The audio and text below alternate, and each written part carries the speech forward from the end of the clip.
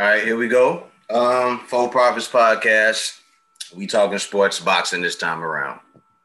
All right, name your 5 top Mexican boxers Of all time or currently? all time. I don't know. I don't know about nothing currently. Man. This is a hard one. I would have to put Eric Morales in there. This is in no order. Eric Morales is definitely in there. I would have to put Juan Manuel Marquez in there. I'd have to put Julio Cesar Chavez in there. Mexican, pure Mexican, like could be Mexican American. Okay. I would put Oscar De La Hoya in there. Okay. And believe it or not, I'll put Marco Antonio Barrera. That isn't a believe it or not. Like, I would definitely put him in there. Yeah, I would put Marco Antonio Barrera in there. All right, I know there's some obvious names that are missing, but that'd be my top 5. And I'm pretty sure I'm missing some guys from years past, but Yeah, but I mean, for now, we'll go with that. So mine would be no order. It would be Juan Manuel Marquez, Marco Antonio Barrera, Eric Morales, Salvador Sanchez. Yeah, Salvador Sanchez, yeah. And I know a lot of people don't know who this guy is, and he fought at like a flyweight, but he didn't fight a lot of guys like moving up. But Ricardo Lopez, he won like 51 fights. And okay. You know what I mean? Cool. But he only fought at like one or two weight classes, and he didn't like really move up. But he would be he would be in there too. And I guess I would throw like Zarate, who was another one. He was a really good boxer as well. Okay. I start all that off to say through the course of, I guess, our top 5, those guys fought everybody. They didn't do a lot of ducking and dodging. And up until now, I guess about 5 to 7 years ago, we started seeing a lot of guys. They're doing a lot of moving out of the way of the top fighters. It's taken away from the sport of boxing, and it's making it like more of a show instead of, a king of the hill type of mentality where you got guys who go in and fight for the best, for the top spot. So currently we see one guy specifically named Saul Canelo Alvarez, who recently said he was only going to fight 2 guys this year, one being BJ Saunders and the other being Caleb Plant, right? Well, so is Abney Yildirim is going to be in February. Okay. His so-called mandatory, which he doesn't have any mandatories. No. And who selects a guy coming off a loss? That's a whole other conversation. But the other guys, in terms of fight unifications at 168, Billy Joe Saunders is going to be Cinco de Mayo, I guess that May 8th, the following weekend. Yeah. And then Caleb Plant for Mexican independence is going to be, I think, September 11th. Correct. So it's amazing that was able to happen when you have a guy like Demetrius Andre on the same network as you, but you didn't take that fight. And it's not surprising because BJ Saunders talked enough shit to get Andre's attention. And when Andre said, all right, I'll take that fight, he backed off. But I'm not sure if he backed off because he knew he had that Canelo fight in the bag or if he was just doing the usual bumping of the gums. So right now, a little bit of both. A little bit of both. Yeah. I would say it's a little bit of both. But I feel like, man, to me, if you're gonna talk that shit, you got to be about it too. Like if telling me that I'm not ready for that type of fight or telling me that I'm not in your league, you have to show me that I'm not in your league. If I'm such a easy fight, take the fight and prove that, like I'm not worth my medal. You know what I mean? So I don't see a lot of that happening. And along the way, we have also seen, I guess recently, Canelo said he's not going to fight any Mexican fighters. At the top of the heap of the 168 division, there's a guy named David Benavidez. And to me, he's the best guy at 168. That's just my opinion. It don't have to be nobody else's. But in my opinion. I share the same opinion. Okay. All right. So in our opinion, David Benavidez is a top fighter. He's 24 years old. I think he is the youngest champion in history at 168. Yeah. 168 and two-time WBC champion. Two-time champion. And for those who aren't aware of what we mean when we say two-time, it means the first time he lost his belt because of a violation. He was doing cocaine or whatever it was, and they took the belt from him.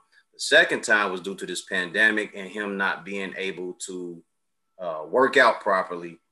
So he was one of the first guys involved in the pandemic. And when he tried to go to the gym and do all his running and all his other things, they didn't have the proper equipment set up for him. And then they didn't allow him to work out properly. So he's lost his belt due to those type of violations. But in any event, he is really one of the best boxers, or the top boxer at 168. I don't see a lot of guys that can give him a really good fight. And I think it's because he's very spirited. He does come forward, but when he comes forward, he does use his jab. I've seen him back off doing certain fights where he just uses his jab to show people that he can sit out on the outside and just jab. But he does have that spirit of being able to just walk in and walk you down, cut off the ring, and just punish you until you just can't take anymore. So recently there was, I guess, some words came out by Saul Canelo Alvarez where he said that he's not going to fight any Mexican boxers, which is ridiculous, a ridiculous statement to me if that's what was actually said. Throughout the course of history, the guys that we have named have all fought Mexican boxers. And Canelo Alvarez himself has fought Mexican boxers. However, the Mexican boxers that Canelo Alvarez have fought throughout the course of history have been guys that he know that he had the advantage over. At the top of 168 is David Benavidez, a guy he doesn't have much of an advantage over, besides experience in the ring. You know, he's been a box office guy since he fought Mayweather. He's been at the top of the heap as far as clout, which is what they're calling it now. He's been able to garner all the attention. He's a very big name. But outside of that, when it comes to getting in the ring and fighting, David Benavidez is not a guy you're just going to just mow over.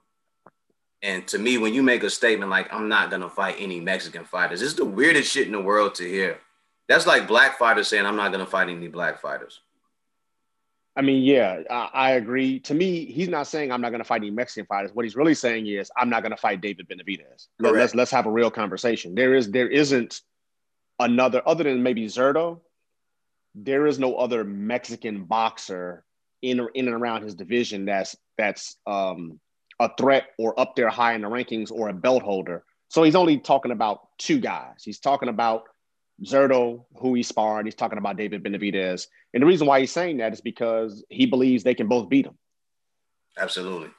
And also, this is the first time he's mentioned not fighting somebody. That's actually number 2 on his list. Number 1 on his list is what you don't hear him say, which is I won't fight any black fighters in their prime who are unbeaten. Correct. I'll fight a black fighter or any fighter who I think I have a tremendous advantage over, who has multiple losses or maybe damaged goods.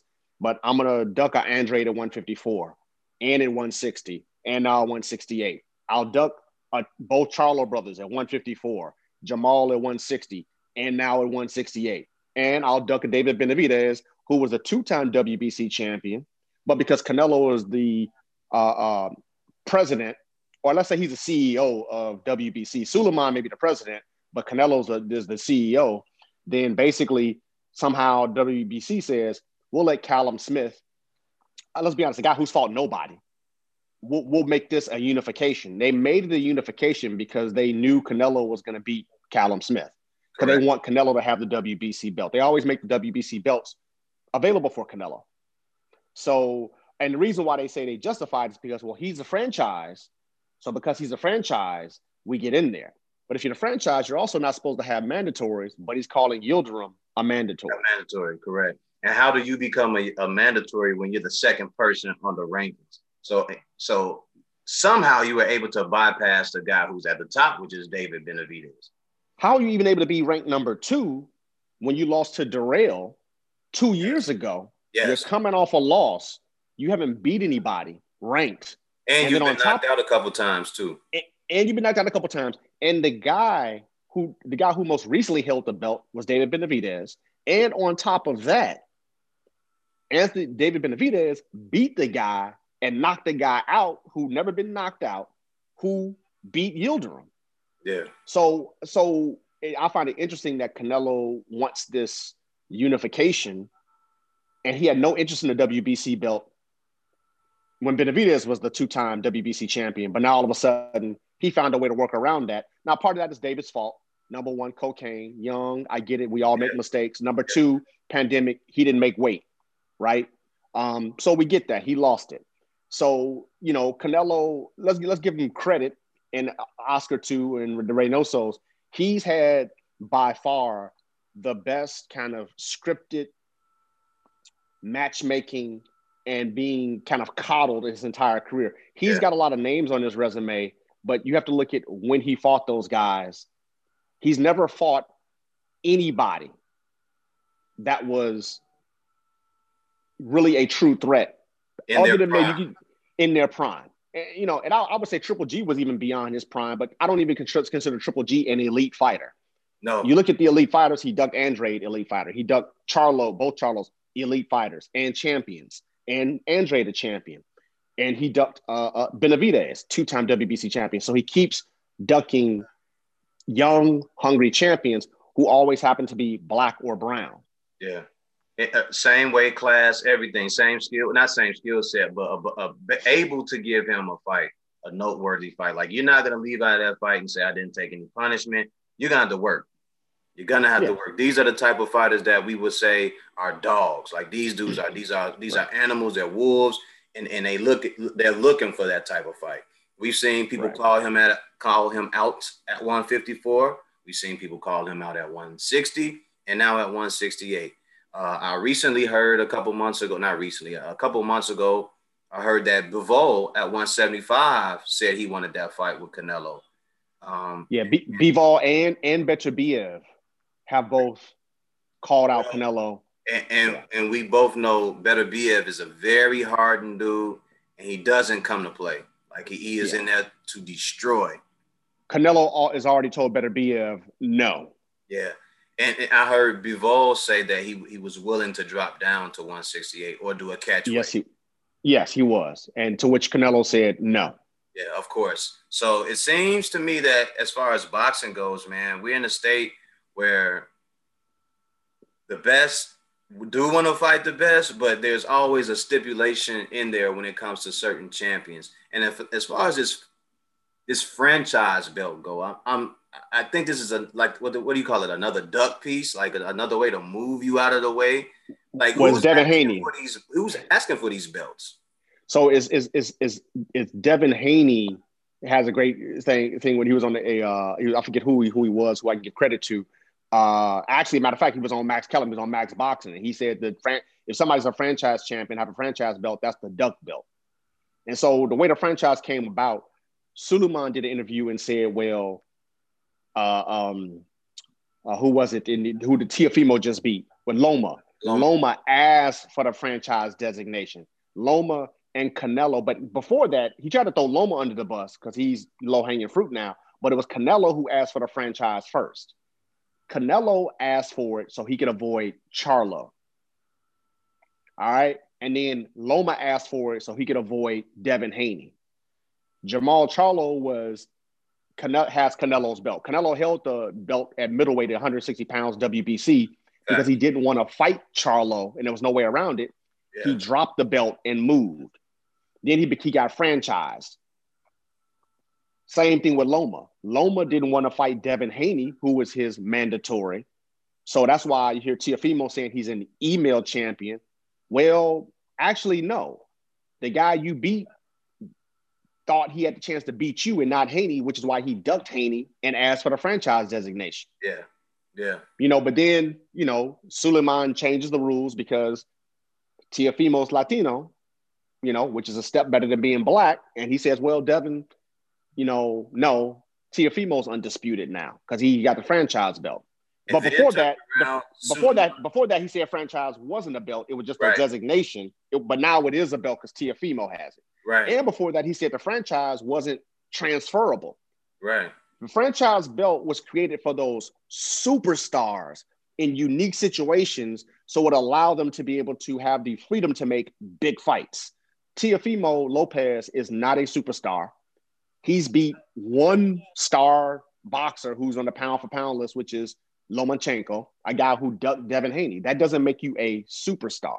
yeah, And I didn't hear any of this franchise designation for Floyd Mayweather, who's by far better than all these guys. If anybody should have had a franchise designation, he should have. So the franchise designation seems to apply to people who have a certain complexion for the protection for the collection. Yeah. But not to others. And it's so they can duck what appears to me to be young, hungry, black and brown, mostly black fighters, but brown fighters, black and brown fighters in their prime. For a minute, let's go back to the Loma Lopez fight. Did you score it? Because I remember I was scoring it over the with you over the phone. Did you? Yeah, I scored it. Yeah, you scored it. How did you see it? Because I think I had a 7-5. I had the same way. I had a 7-5. I had the same way. Yeah, I had Teofimo winning. Now I think Teofimo took more punishment. You think so? In the fight? Yeah. Look at his face. Look after the fight. Look at both of their faces. Yeah. Yeah. I think Teofimo got hit with the cleaner shots, but I think Teofimo did more damage to the body, number one. And I think Teofimo was able to, from an athleticism standpoint, was able to keep Loma off of him or make Loma afraid to come in. And Loma figured out, I can't necessarily get in here without taking a really big time risk. And by the time Loma took that risk, it was too late. Yeah. As far as punishment, I think that was just a par for the course. Like at some point, you know, Teofimo was going to get hit. I don't really think that the punishment that when you looked at his face, yeah, he got hit, but it wasn't like the markings of like powerful punches. It was like, yo, I got hit here, and here because I had to get his dude something so I could return mine. And when you really look at that, like you said, Loma wasn't really willing to risk going in and really putting it all out there. When he got hit with those uppercuts, he started backing off. So I was like, oh, well, he's gonna have to figure out a way at some point to get some type of punches in. So those little punches, man, I'd take that. If I was TFL, I'd take that little bitty punishment. Yeah. He probably healed up over a week and was okay. But I bet you Loma, that shit stuck with him for a while. And then now because he's hurt. His pride is hurt. He's coming out saying, oh, I was hurt during the fight or you know, the scoring was wrong. They were scoring for him. Bro, you had everything in your favor. All you had to do was win a fight. And you didn't show up to the 7th round. Yeah, he had a bunch of excuses. Again, he was in the, you know, protection program by old media. And, you know, I mean, clear example, him and Terrence Crawford both fought on ESPN. They both were top ranked. They were so eager to put Lomachenko number one on the list. Yeah. ESPN made a mistake, which was not actually a mistake. They meant to do it, but they took away Lomachenko's loss to Orlando Salido. Yeah. And for those who don't know, Orlando Salido gave Lomachenko a beating that night they fought, and he lost that fight. Orlando Salido won that fight. So officially, Lomachenko has 2 losses. Vasily Lomachenko has 2 losses on his record. High Tech, the Matrix, whatever they're going to call him. He has 2 losses on his record. But going back to the guy at the top of the discussion, Canelo Alvarez, do you think he will ever step in the room with some of the better fighters at 168, 160? I think he's going to be forced to step in the ring with one, and I think he'll fight one. And I think the one guy he's going to pass it to isn't anybody that we see right now. It's going to be somebody else in the future who's coming along, who most likely will be Mexican too, who's going to try to play the Canelo game as well. Now, an obvious choice, even though I don't think it's going to happen, would be a Jaime Munguia. But Jaime Munguia doesn't have the marketability of a Canelo. I think, you know, Golden Boy and, you know, now you got he's not a Golden Boy, you got the Reynosos. That, you know, in a couple years, they'll look for somebody to pass the torch down to. Of course, you got Ryan Garcia, but Ryan Garcia is not going to make it that high in the weight classes. But they're going to find somebody for Canelo to pass the torch to, and they'll find a way for him to exit stage left gracefully, and then claim that he was a how many time champion and all of that. But at the end of the day, the only fighter I've ever been impressed with that Canelo fought was Mayweather. Other than that, I haven't been impressed with any fighter. I know he fought Austin Trout. I know he fought what's the southpaw that was at 154, Lara. You know, but Lara was past his prime. I mean, in terms of and for what it's worth, he wasn't though. At that point, he was not past his prime. To me, he was still a bit over. He was still good, but he was still even past his prime. I think Lara was a better fighter 2 years before then. Personally, that's my personal opinion. I thought he moved less. Lara had a lot less unnecessary movement when he was a little bit younger. Lara would exchange a little bit more when he was younger. I think he got a little bit smarter. He got smarter as he got older, and he wanted to avoid more punishment. So he did a lot of movement, and that movement can make it look like you're losing the category of ring generalship.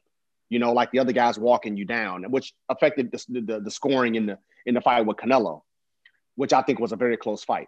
But I just think that Mayweather, honestly, Mayweather's kind of different. It's like, what's his prime? His prime was the whole time he was really fighting. But to me, he didn't fight Mayweather at his physical prime. He fought him at his mental prime, but not his physical prime. So, I mean, in terms of guys who are on the pound for pound list, I think Canelo has this. What's frustrating about him is that I think he actually does have a high skill level. Yeah. I think he is very capable. I think he can be a true Mexican warrior and champion. Yeah. What I'm disappointed in him is that it's intellectually dishonest what they're trying to peddle to us. And I think he's questioning our boxing intelligence. Like, we don't believe we don't know what we're seeing. Yeah, like, and that's the part that's disappointing. We're supposed to believe the media like we don't have our own goddamn brain. Yeah. That's the part that is insulting. It's like, come on, kid. We see the facade. In the last 20 years, we've only seen 2 pound for pound champions, right? At least to me. And I'm not saying that because of a pride thing or anything, but there was Roy Jones Jr. and there was Floyd Mayweather, and they held it down I know Roy consistently was pound for pound champion for 10 years. And for people who don't understand what pound for pound is, it started with a guy named Sugar Ray Robinson. All right. He was the original pound for pound king. And the reason why they created that title for Sugar Ray Robinson was because he went from welterweight all the way up to light heavyweight, and he fought everybody. There was no fighter that he ducked, whether he won or lost. There was no one that he didn't fight. But in the process of fighting, he did so well, and he always executed such a great amount of skill and ability to fight that they were looking at him like, how the hell do you rank a guy like this? Like, we can't call him, like, what do we call him? And because he went from welterweight to middleweight to light heavyweight, they gave him the pound for pound. At welterweight, who would beat him? Who would be the number one guy? Would be him. At middleweight, who would be the number one guy? If you were to make a ranking list, when he moved up to middleweight, he proved who would be one of the number one guys or the top 5. All right, light heavyweight, he went up and he tried that. He didn't fare so well because of dehydration during the course of the fight. And I think around 11th round or whatever it was, they had to stop the fight because he was so dehydrated. He collapsed. So today we go by that same standard. What they're trying to do is move the goalposts. Well, you got to have this, or you got to have that, or well, you're not the champion, or you don't have this, or you don't have that. Who is truly the pound for pound best currently? To me, I don't see none of these guys as a pound for pound. If I was to throw names in there, the only person, it would be a Canelo because he did move up and he fought guys, but he didn't fight the best. The other guy would be Bud Crawford. He did move up in weight, but the fights that we want to see him fight, he hasn't fought. Yeah. To me, there is no pound for pound in the current state of boxing. No. Because you do have some guys who will take on all comers, but they tend to be at the same weight class. Like, I think Errol Spence will fight anybody, but he's only been at 147. That's it. So I can't call him pound for pound because he's only fought at welterweight, right? And so we don't know if his skills will be transferable to other weight classes. While we have seen Canelo and Crawford fight at different weight classes and their skills were transferable, the problem is neither one of them fought superior competition. Okay, Bud at 135, Ricky Burns. We kind of know what Ricky Burns is. Yeah. Bud at 140, Julius Ndongo. We kind of know what Julius Ndongo is. So, in a sense, neither one of these guys in all the weight classes where they won belts, they didn't beat anybody. I mean, they beat solid guys, but they didn't beat anybody. Guys, but they didn't beat guys that was superior that you would go, yo, he's gonna have a hard time with this fight. Yeah. Now to Bud's defense, there was nobody at the time in the weight division at 135 or even at 140 who was really, really a top guy at the time he was there. So it was a timing thing. Yeah. But he cannot say that at 147.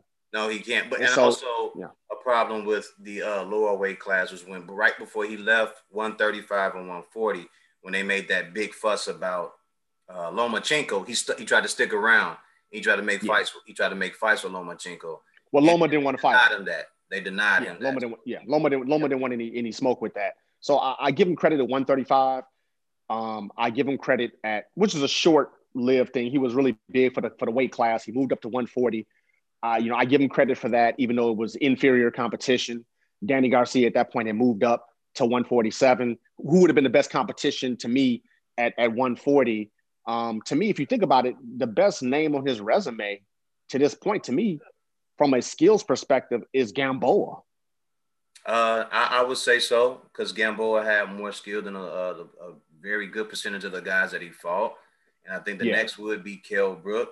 But I think the other part about Terrence Crawford's skill set is I don't want to take away from it, but I just think he just makes these guys look too easy because it's him.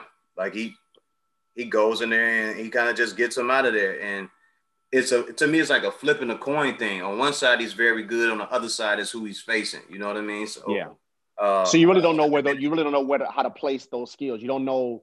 You really don't know. You see the skills, but you don't know if he can apply the skills against a high level opponent. Yeah, and we've seen a guy like Amir Khan go in there who was, no disrespect to Amir Khan, but he had some fights where he had taken some punishment. Damaged goods. Yeah.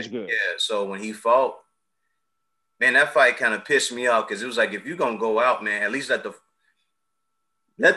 ref wave the flag for you. You know, like go back up in there. I never seen a fight where it was stopped like that, and then you didn't see him like physically hurt or in pain. You know, and he was hesitant to say until he finally figured out, like, yo, I'm gonna stand on and just say I was hurt to the body. That wasn't a real fight, bro. That was a money grab, and Amir Khan played the American race game perfectly. Amir Khan, those type of guys get those opportunities that a lot of black fighters don't get. Amir Khan got paid $7 million for that fight. So I know he got $7 million for that. $7 million for that fight, bro. $7 million for that, and it was a disaster of a pay-per-view. But yeah, he got paid $7 million for that. And we know his whole track record. I'm not here to trash Amir Khan. He's an excellent fighter, amazing skills, great hand speed, good power. But his punch resistance, we kind of know what that is. Yeah, he's been through some hard bouts in his career. Yeah, exactly. I mean, he's had a rugged past and history and stuff like that. I give him credit. He has heart. He'll fight guys. I give him credit for that. But it is what it is, man. And he got, like I said, he got paid $7 million. And that we should be saying stop the steal before that fight. We should have said stop the steal. Absolutely. And $7 million. For me, that fight shouldn't have even been a pay-per-view, because I was like, man, what are they doing? Just throw it on ESPN Plus and keep going. You know why Bob did it? Bob did it because he wanted to say he knew the big fight was going to be him and Errol Spence. And what Bob was looking to do was to say, well, Terrence did a pay-per-view. He just wanted to qualify that he's done a pay-per-view. And then what he wants to do is leverage it and say, well, ESPN is a bigger platform.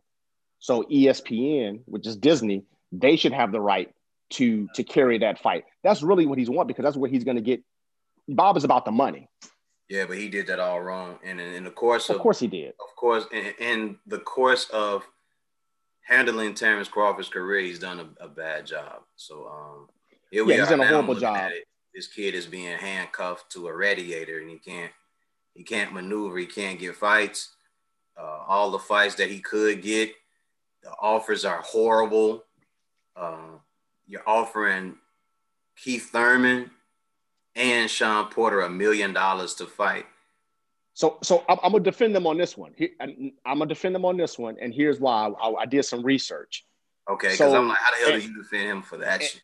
And real quickly, and then Jess just got here. I'm got to have brunch in a second, but I want to hit this real quick. Number one, it's Terrence's fault too with Bob Arum. Absolutely. But Bud is complicit because he had opportunity. His contract expired, and he re-upped. So you know where all the competition is. You know, Arum has never made the proper investment in you. And history teaches us. And so you look at Floyd left, Oscar left, everybody left. And let's say, well, why did they leave? So they can make big fights. Yeah. What are you asking for? A big fight. So you thought you were going to be the one guy to come along. And Bob was going to say, oh, I love you, bud. I'm going to make the big fight for you. Yeah. No, he's not. Yeah. So we know what that is. Only Bud and his team can answer why they made that business decision. I personally think it was a horrible business decision. Get out of there, Bud. Now, that shit is bullshit. Yeah. Now back to the to the whole thing with Sean Porter and Keith Thurman 1 million, which I'm gonna hit Sean a little bit harder on this one. For the Formella fight, and also for the I think it was the Ugas fight, Sean Porter only made $1.25 million. Now, granted, Bud is a champion, but that's $250,000 over $1 million, and we are in a pandemic. There's no live gate, there's no merch, so the revenue streams are reduced. So 1 million from a business standpoint, if you compare it to what PBC and Al Heyman was paying these guys when it wasn't a pandemic, is really not that far off. I'm going to hold Porter more accountable to fighting for the 1 million because he said Bud is his friend. So y'all hang out, y'all go hoop, make the fight. How can you all, like if you and I, we from the same neighborhood. If we hoop every day, but we're boxers, we're in the same division and we want to make a fight, how can we not make that fight? So it's got exactly. It's got to be a discount. It's got to be common sense, number one, and a discount given on both sides. So you're the champion. You want to make the fight because you want to show that you're legit. You want to fight some real competition. You say, hey, Jay, what do you want? I say, man, I would like $2 million, right? Then we apply common sense. It's a pandemic. Man, in that Formella fight, you made X. In that Ugas fight, you made Y. This is what I can get you. And you make the fight. And you Porter, you take it even with the discount. And here's why you do it if you're Porter. They both need each other. You see what's happening. Ugas now is the WBA champion. And Keith Thurman and Porter are on the outside the loop now. They get screwed by this. Because Ugas is elevated because people want that belt. Crawford wants that belt. Spence wants that belt. You're not going to make any more bigger money fighting that division unless you're fighting Crawford or Spence. So now, if I'm Porter, I make that fight with Bud because I need that WBO belt. That's how I become relevant to make a big fight. Yeah. So take the $1 million, take the fight. You can't tell Bud, we can't be Rod Bud and say, Bud, take 60-40. Take a chance. But at the same time, I feel like Bud, as a friend, you can go back to Bob like, yo, Bob, give him 1.7. He'll take the fight. Give him 1.7. Well, yeah. As a friend, just sneak something up in there. Like for Bud more than Porter, he needs that fight. Like you don't have nobody on your resume. Well, now they both equally need that fight because Porter's screwed too. Who's Porter gonna fight and make some money? Or get relevant. Who's he gonna fight? Ugas. He already fought Ugas. But even for Sean though, he's fought the best. Like he could do damn near anything he want to at this point. Not saying he should, but he's in a better position than Bud is. Look at his resume versus Bud at 147. Well, true. So resume wise, yes. Business wise, no. Okay. Bud can make the bigger between the two. Bud has the bigger money fights available to him. But not while he over there. Well, not while he's over there. His contract expires, and he can buy himself out of his contract. But he's got a belt, and Spence wants the belt, and Ugas has a belt. Those are the three major players. And then Manny is, champion in recess. He really got stripped, but he's champion in recess. Manny could always come in from the outside for another big payday, and if he, decides he wants to do it, which he's probably smart. What he's saying is, I'm not going to fight both of these guys. I'm going to let them have their whole tournament, fight each other. Yeah. And if I feel good and I want another payday, I'll come in and fight for all the belts. That's what Manny's doing. Let's be real. I salute to Manny because he a legend. I can't really deny this dude has won eight weight classes. I don't, dude done a lot for boxing. You know what I mean? So, right. to me, I just feel like at this point, Ugas could fight whoever he's going to fight. Do you really think that he's going to fight a tough fight when he gets that belt or as he has that belt? His first time up, Ugas. Ugas has already accepted Errol Spence's offer in principle to do a unification. Because let me tell you something. Ugas is not going to have a mandatory right away. And Ugas, again, let's look at Ugas' situation. Because I feel like I feel like Porter and Garcia could say, "Yo, are we going to do that to go fight?